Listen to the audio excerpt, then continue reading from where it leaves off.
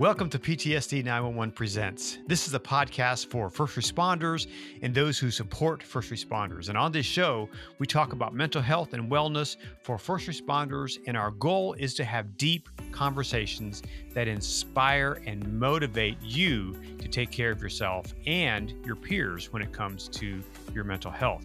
Hi, my name is Conrad Weaver. I'm your host, and I'm excited to bring you this program. And I'm so grateful that you stopped by to watch and to listen to the show today. So if you're watching on YouTube, please let us know where you're watching from. Put it in the comments or in the show notes. And if you haven't subscribed, please hit that subscribe button. We'd really like to know, where you're from and what you do and what you think about the show. And we want to know how we can improve the show. So please leave us a review. Talking about finances is something that most of us try to avoid. I think it's mostly because we've made stupid or bad choices when it comes to how we use our money. Well, it's well known that financial issues are the top cause of divorce and one of the top causes of stress in all of our lives, whether you're a first responder or not. So it's especially important if you're a first responder and you're dealing with a lot of stress in your life anyway. It's so important to be able to manage your finances in a way that reduces stress in your life. And I'm happy to say that this is possible. No matter where you're at, whether you're starting out in your career or you're getting ready to retire, there are strategies for winning the financial game. So you can become a millionaire, according to my guest. You can become a millionaire. Sound too good to be true? Well, stay tuned.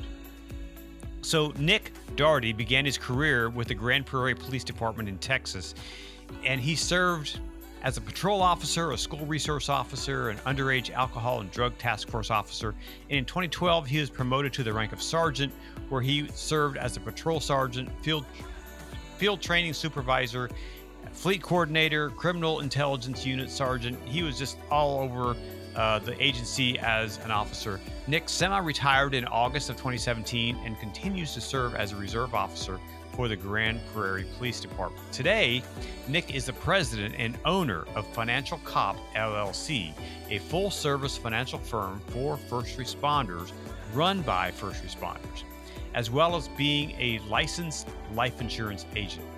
He is a graduate and coordinator of Dave Ramsey's Financial Peace University.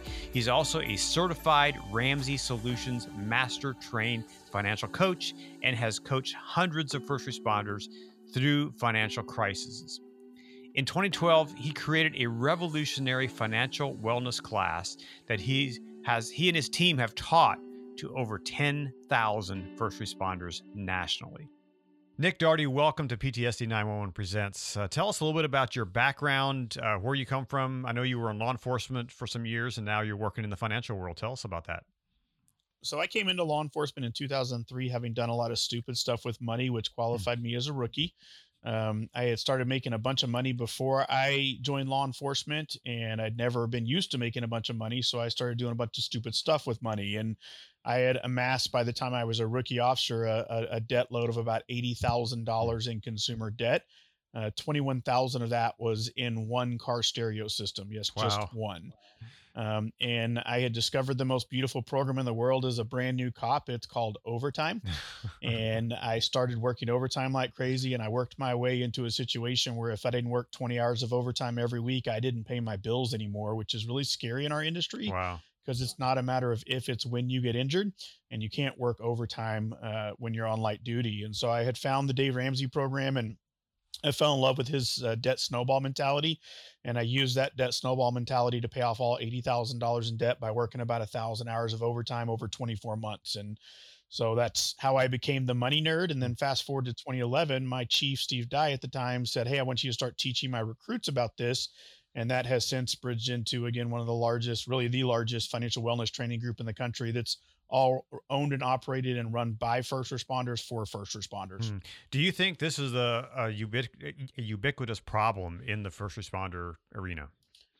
It's a massive problem, and it's not just the first responder arena. It's really the entire country. And, when you talk about the wellness space, I've gotten very involved in the PTSD suicide prevention, and I work with a lot of the hotlines to come in as a crisis coach for financial coaching. And I mean, you think about one of the biggest things we're dealing with in law enforcement and the fire side, which is suicide right now. Mhm. And, top two reasons for suicide in America given typically are relationships and money.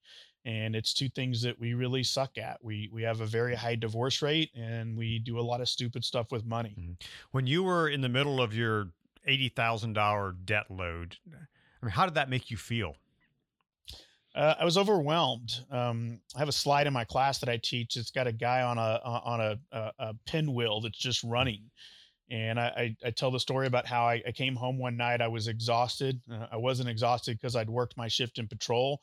I was exhausted because I worked my 5 hours of overtime before I even started my Hmm. shift, and I knew I had to go do it the next day. And to be honest, the best way to describe it is I was just exhausted, and I was trying to maintain this lifestyle. Everybody thought on the outside this guy was ultra successful. I had all the toys, the cars, I was going on the vacations, but inside I was exhausted from having to work so much overtime to feed that habit. Hmm. I recently talked to a chief out in California in the suburb of San Francisco, and their rookie cops, first year cops, come on home with a $80,000 check, first year, and most of them have never seen that kind of money coming in, and they go out and buy a Corvette or buy something, Yep. even in an area where the cost of living is crazy high. How do you teach young rookies, and perhaps they're already in debt because of stupid decisions they've made? How do you Yep. teach them to manage that when they come into, a bigger salary? Yep.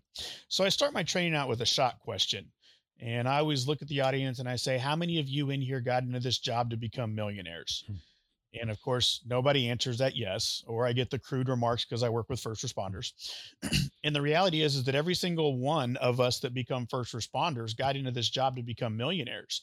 You see, the biggest game we're playing every day is called the game of money, and we play it every day. And if you add up the amount of income you started earning from the day you started working till the day you retire, most of us are going to have 3 to 5 million pieces to the game of money. And so it's what you do with that money that dictates whether you retire broke or you retire a millionaire. And then we focus a lot on the why. Why don't we talk about money? What does it do to impact us?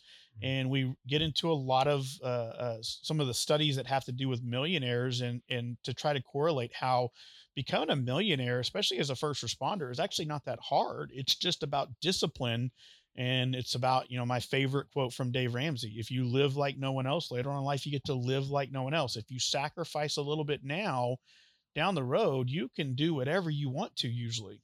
So it's really a mindset, and I know a lot of us come, with baggage from our past and Yep. how we were taught, how we were raised growing up. I know that was my issue. I grew up in a fairly poor family and never had much, and so I had that mentality of struggle.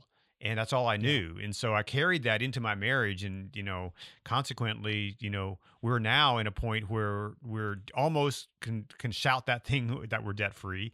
We're really Yeah. close and really excited about that. But how do you overcome those early brain channels that we've been taught? That's a good one. And I don't know that I have the perfect answer for that. In Texas, we are leading the nation when it comes to financial wellness training. We have probably taught somewhere in the neighborhood of 25 to 30% of all the cops in the state. Hmm. And it's really about getting out in front and talking about this and having the conversation. I mean, if you think about money, money is a very taboo subject. Hmm. And a lot of it's ingrained into us from the day we were born. I mean, your parents, oftentimes it's very taboo to talk about money. I mean, my mom talks to me about money. My dad, however, I mean, I have no idea what he has because it's that cultural type thing that I believe. And that may be why he doesn't talk to me or not. I don't know, but I just feel like it was always just taboo. You don't talk to your dad and mom about money. And then we get into the law enforcement space or really any space in the workplace, and we start making more money than we've ever made in our entire life. I mean, if you think about it, we're hiring some of these recruits in these major cities at 22, 23 years of age, and for some of them, they are doubling and tripling their salary overnight. And you take somebody that didn't come from much, or you take somebody that's not used to making that kind of money, and it's a recipe for disaster. I call it in my class the FTO starter pack. We take a recruit, we hire them, we pay them a ton of money, and what do? Well, they go buy the big fat, lifted truck. They buy a brand new rifle. They get a tattoo. They date a nurse, a teacher, or a dispatcher, and they're broke. Mhm. And that's just what we do because we're not trained and taught about how do we handle and work with this massive amount of money we're getting handed now. Mhm. How did it change you and your mindset when you started, kind of bringing your debt load down? What did that do for you? I'm a very goal oriented person, so that's one of the things I loved about the debt snowball was that I could see the debt load getting smaller and smaller. But from a mental perspective, every time I paid off a debt and I got closer to that end line, I got a greater sense of freedom. And I remember the first time we finally were debt free, and I called my wife into the office and we started talking about, look at this budget. And I remember the first time I'm like, hey, come look at the budget. And she's like, what am I looking at? Because she's my free spirit. Mhm. She hates the B word. Mhm. And I said, you don't see it? She's like, no, I don't. What am I looking at? I'm like, money. We don't have any bills anymore. And that freedom and that sense of I can go do other things now was just it was one of the most liberating things I've Mhm. ever been through in my entire life. When my wife and I got onto the Dave Ramsey budget plan and we used the Every Dollar app, for years I had always thought in my head that a budget would limit me, would limit what I can do. We don't have that in the budget. But what it really did was freed me. Yep. How can you teach someone that principle that has been kind of the way I was, caught in this, it's going to limit me to really, it'll actually set you Yeah. free. It's funny. I was with a battalion chief from a fire department last week, and we were talking about retirement, and we were talking about budgets, and they were very stressed because the markets are in turmoil right now. And I looked at him and I said, "Well, how much money do you need in retirement?" And he was like, "Well, what do you mean?" Like, "Well, what's your budget tell you?" And he looked at me. He goes, "Nick, I'm too old to be put on a budget." And I went, "No, no, no. The budget is not a constriction. It opens the doors." And I tell a story of my wife. You'll learn that we are an open book in our family. My class is basically our life story. And I remember the first time that we started really digging into the budget, I told Carrie, "Hey, you're going to get $100 a month to go buy clothes." And she looked at me and she laughed. And she's like, "Yeah, that's cute, Nick." And I said, "No, no, no, hold on. Hear me out. I notice that you go spend money on clothes about every 3 to 4 months. And when you do, you spend about $300 to $400. All I'm doing is putting $100 back every single month so that when you go shopping for clothes, the money's there." And I remember later on, she told me, I was a little reluctant at that because I felt constricted. But what it really did was it freed me a little bit because I would go shopping and I'd get up to a certain level and I'd start in my head going, crap, what's Nick going to say? Have I spent too much? She goes, but now I looked at it and I went, okay, I've got $400. I've spent 300. I think I'm done, but I got another $100. Maybe I can buy something else. And it made her less stressed, but it opened the door for her to realize sometimes she could buy more than what she thought because she didn't think, crap, I got to go home and I got to talk to Nick about this. So how does having a huge debt load and carrying that weight, how does that add to post-traumatic stress? It's huge. It's an extremely big issue. I'm doing a class right now for all 1,200 chiefs in the state of Texas, where we're talking about the mental aspects within their department. I mean, it's a morale issue. In one of the largest workplace studies of employees in this country, it was something like 65 to 66% of us stress about debt on a daily or on a weekly basis while we're at work. 49% of us stress about being able to make our next payment. You look at some studies from Career Builder, and 78% of us are living paycheck to paycheck, but 66% of us have less than $1,000 in the bank. And you think about that from first responders. I mean, we are in a critical incident sometimes daily, and we don't have the latitude to be able to sit there and think about the stress of money while we're in the middle of a critical incident, when in the back of our head, crap, can I make my mortgage payment? But I'll take it a step further from a post-traumatic side of this. I remember when I first promoted to sergeant, I was a 9-year kid at my department, and I was promptly promoted and placed on the 30-year veteran shift. So here I am with 9 years of experience supervising cops that had 3 times the experience I do. And I remember my first assignment from my lieutenant was, "Hey, Nick, here's your problem children. Go fix them." And at that time, problem child was defined as these are the cops that they're just sitting under shade trees. They're not doing anything. Figure out how to get them to work.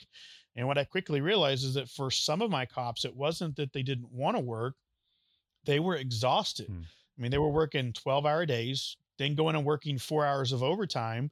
And then some of these folks lived 90 minutes away. I mean, you do the math. How much sleep are you getting? Mm-hmm. So you take that into the sleep cycle and lack of sleep, and then you put a traumatic situation going on and you correlate that to Dr. Kevin Gilmartin's hypervigilant state, and it messes up our head. Mm-hmm. And I give a lot of credit to me not having to deal with a lot of the PTSD when I was a cop, because I never had to stress about going back home and worrying about paying bills. I never worried about fighting about money with my wife because we talked about it. And I'd put myself in a situation where I still worked a lot of overtime after I became debt free, but I worked overtime because I wanted to go on vacations or upgrade things or do those things. So if at any time I needed a break, I could just take a break. Mm. So back up, how many years did it take you to pay off that $80,000 debt? About 24 months. 24 months. That's 2 years. That's pretty Yep. incredible. So, um, just thinking about that, did in the middle of that 24 months, did you ever kind of lose your way? Did you ever like, you know what, forget this, I need to go out and do this and spend some money? And I did a couple times. I mean, it wasn't big things. It's kind of like that diet side of things where, you need a cheat day every once in a while. Mm-hmm. And we would go do some things, but I was pretty hardcore. Now I'll tell you why I was pretty hardcore is because when I went $80,000 in debt, my girlfriend at the time, her name changed to fiance. And I kind of forgot to tell my fiance this little bit of information about being $80,000 in debt. Mm. And so I had to go sit in front of the girl I wanted to marry and explain to her that the guy she wanted to marry was $80,000 in debt when she was 100% debt free. And I remember I looked at her and I said, Carrie, don't worry, I got a plan. And she looked at me back and she said, you better. And I told her that I was going to commit to paying off all $80,000 in debt before we got married. And so I really wanted to honor that commitment. Now, I always tell people, did I pay off $80,000 in debt? Well, no, I didn't pay off $80,000 in debt. There's no way to pay off $80,000 in debt by working 1,000 hours of overtime. The math doesn't add up. Mm-hmm. I had to get rid of some stuff. And I had a car at the time that was the most beautiful car I've ever had in my entire life. And I had to get a loan for the difference when I got rid of it, but that knocked out tens of thousands of dollars. So I had to really dig down deep and make a lot of sacrifices. Mm-hmm. But I'll tell you what, when we did become debt free, we went on a vacation and we didn't limit ourselves at all. We splurged, we rewarded ourselves. We started going to steakhouses. And I always tell people, when you become debt free with a fully funded emergency fund, if you want to go spend $150 on a steak and lobster this weekend, go. Mm-hmm. You want to go on a vacation and upgrade your ticket to first class, do it. You've earned that right. You sacrifice so that you don't have to sacrifice. Mm-hmm. So what do you think keeps an officer, a first responder, from really grabbing a hold of their finances in this way? A lot of it's just the lack of education. A lot of it is we're cops. We don't like to reach out for help. And by the time we do need help, a lot of times it's too late. In the finance side of things, it's really similar to what I see when the PTSD suicide movement really first started to gain steam. I mean, if you remember back in the day, it was very taboo for a cop to ask for help, or a firefighter.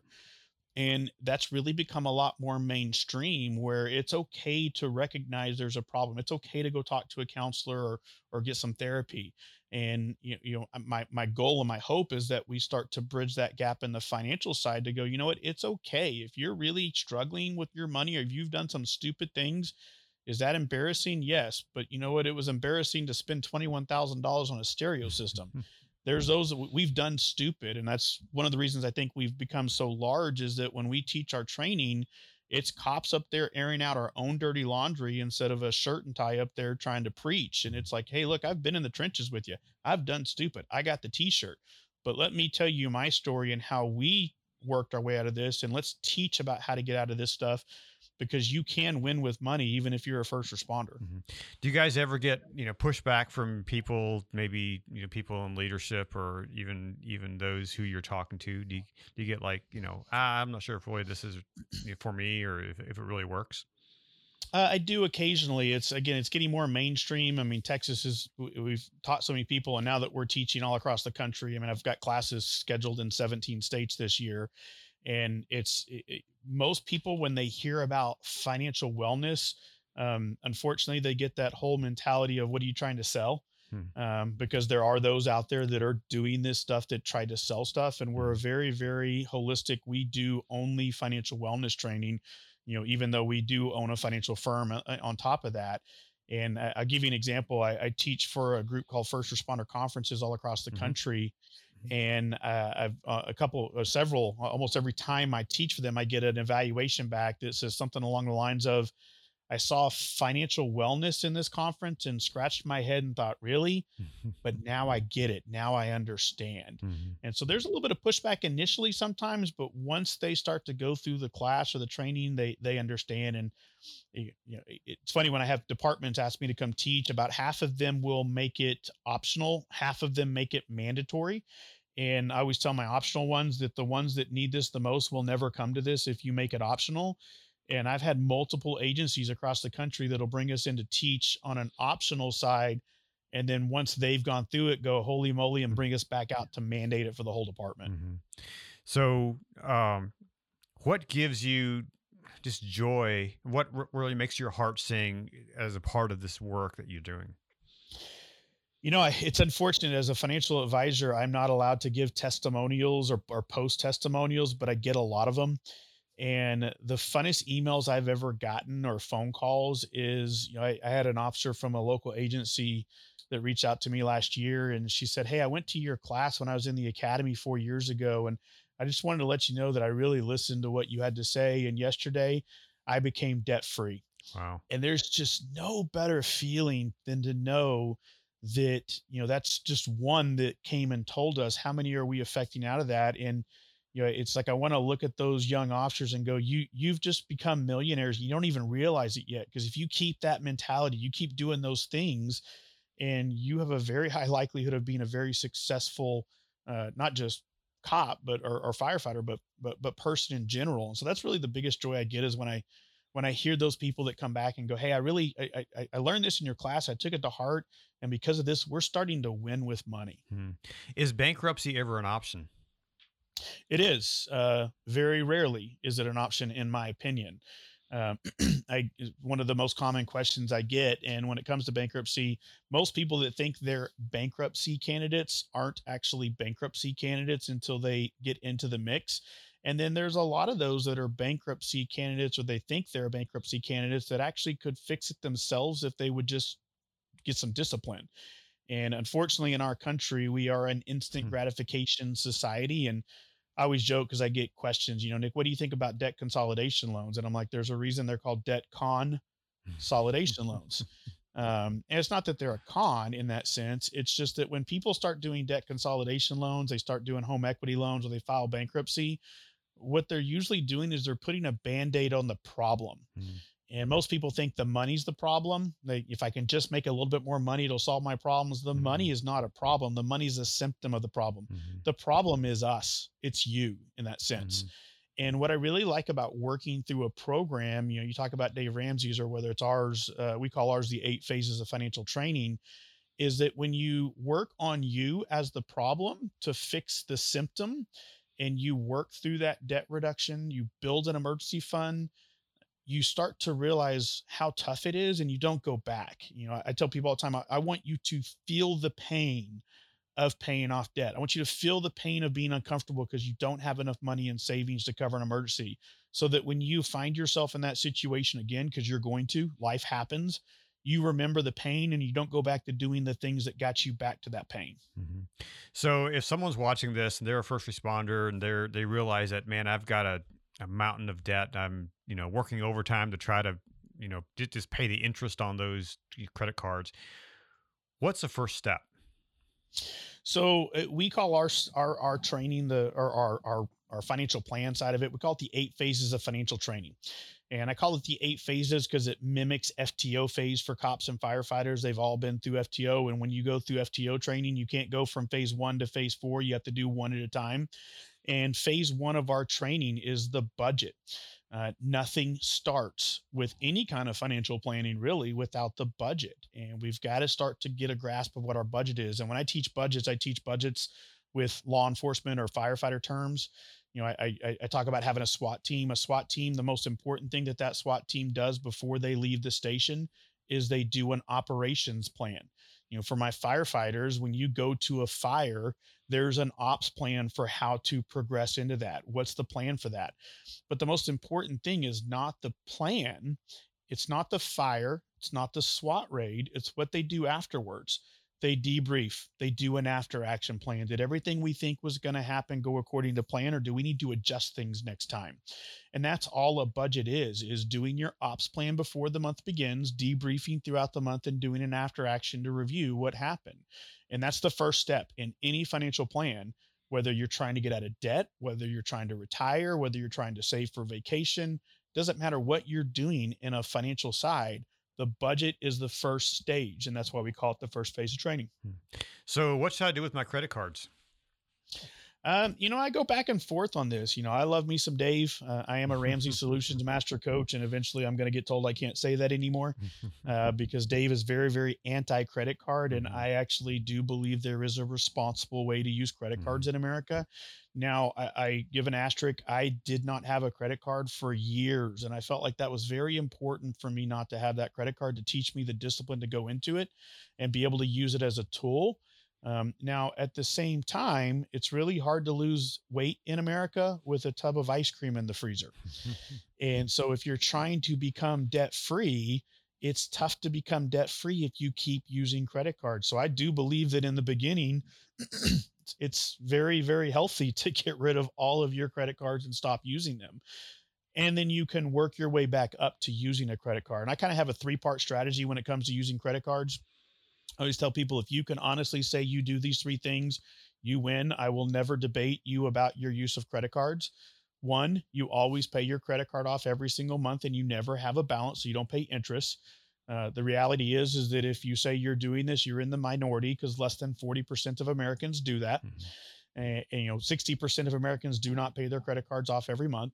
But if you're in that category, great. You've made it through phase 1 of that. Phase 2, you have a fully funded 3 to 6 month emergency fund, so that when Murphy moves into your spare bedroom, and he will, you can write a check for the water heater and replace the water heater, and it doesn't affect your ability to pay your credit card off.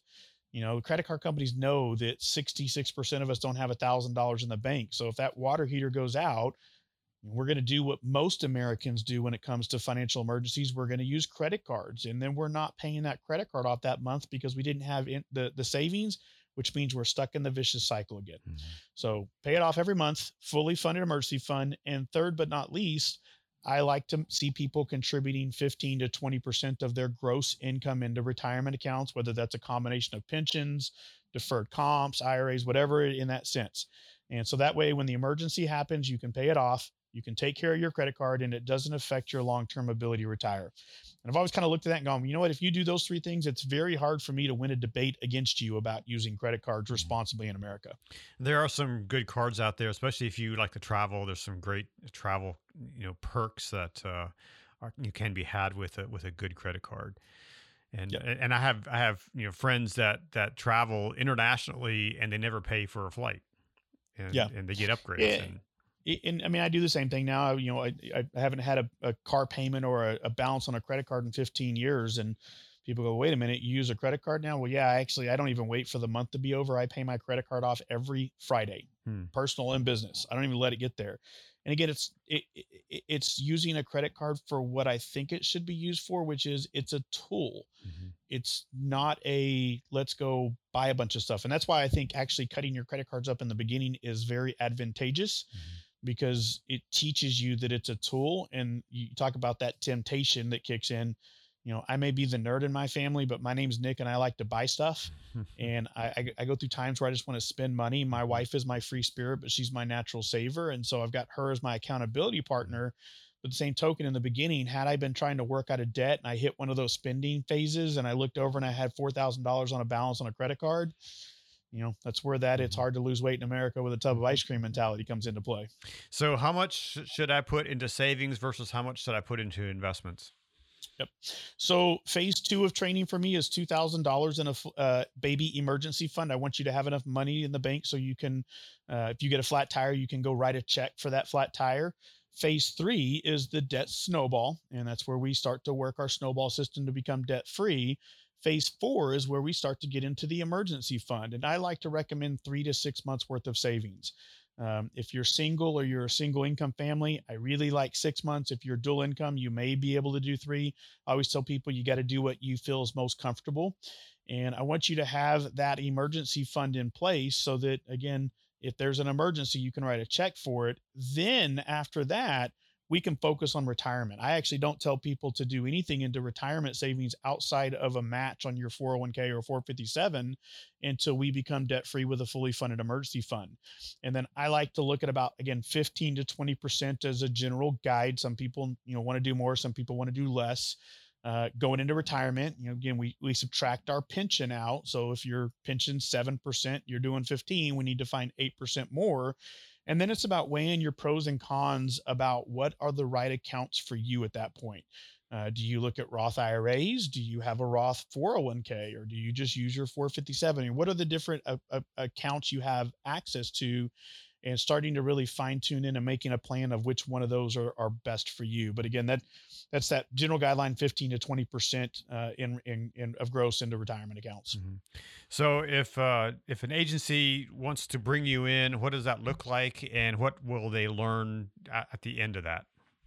Yep. So there's two ways. So we can come and teach in person, or we actually have our virtual Financial Cop Academy now that's live, where it's the same 4-hour training that we do in person. And we're actually in production to do some additional modules where we're going to add a budgeting 101 workshop, some debt reduction workshops, retirement workshops, et cetera.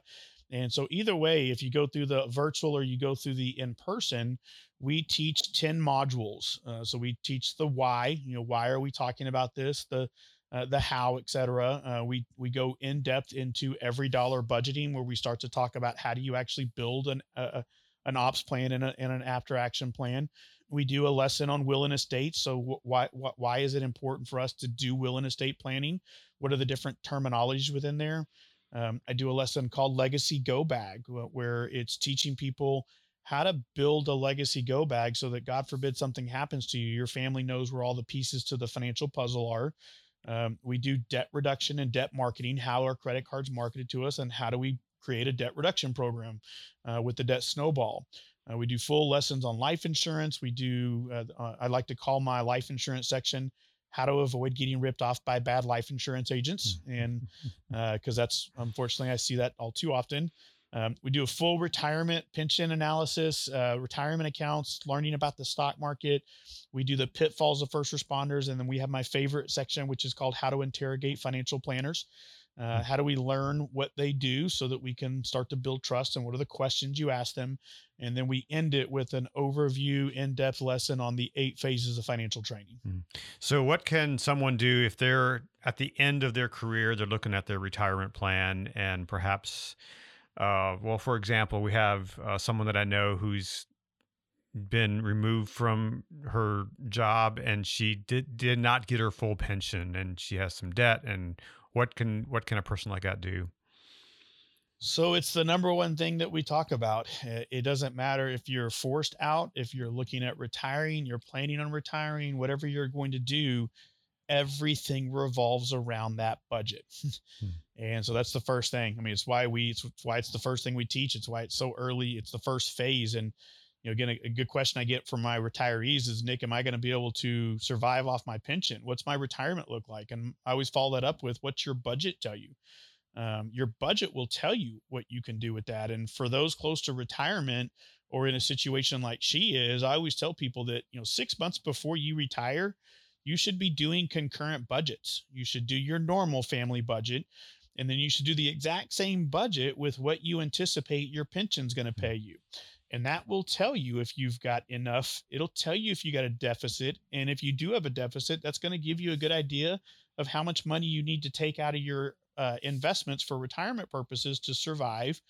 And it's going to tell you if it's enough, or do I need to get a part-time job? Can I just go do whatever I want? I mean, everything revolves around that budget. And, unfortunately, when you start to get into I've been forced out, my pension's not enough, then, the budget's even more crucial, because we're probably going to take a pay cut, and we need to understand how much money do I need to go make out there but more importantly, what am I spending? What can I cut back on? I mean, if I've got a situation where I'm losing my job and I'm not going to make as much, where exactly in my budget can I cut things from to try to make that money last longer until I find the replacement job? Mhm.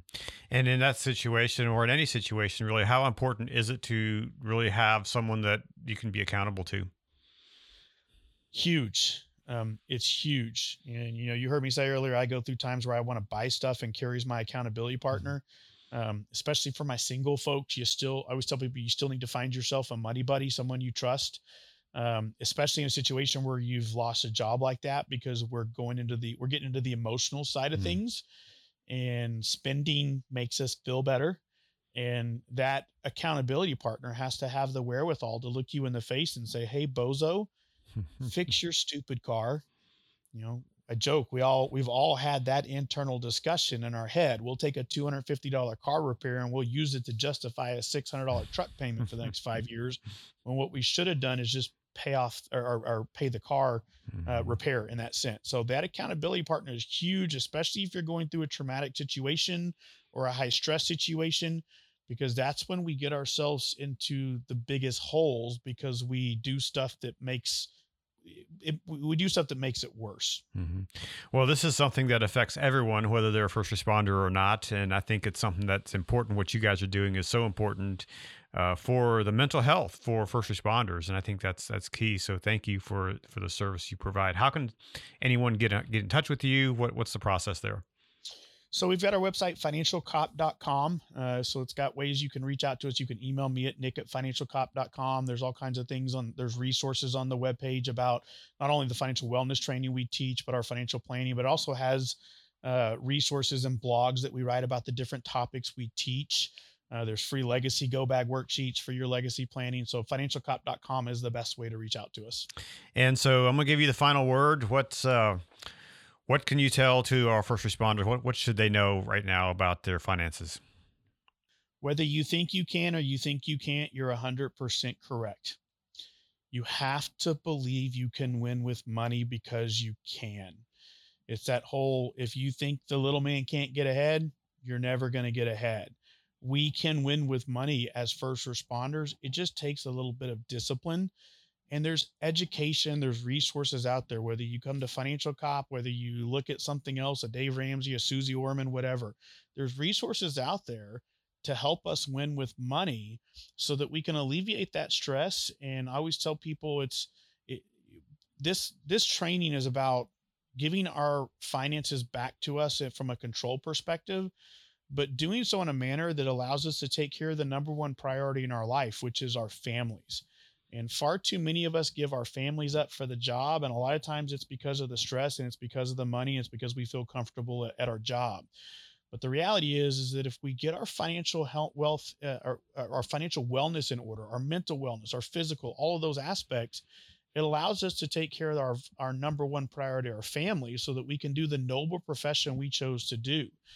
First responders, whether you're a firefighter, a cop, EMS, nurse, whatever it is out there, it gives you that latitude to reduce your stress load, to focus on the position that you dedicated your life, which was a life of service. Hmm.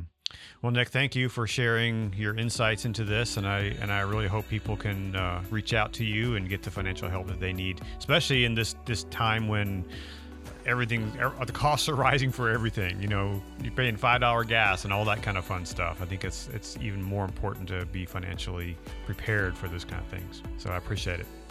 Nick, thank you for sharing your story. Thank you for sharing your insight and your wisdom when it comes to our financial health.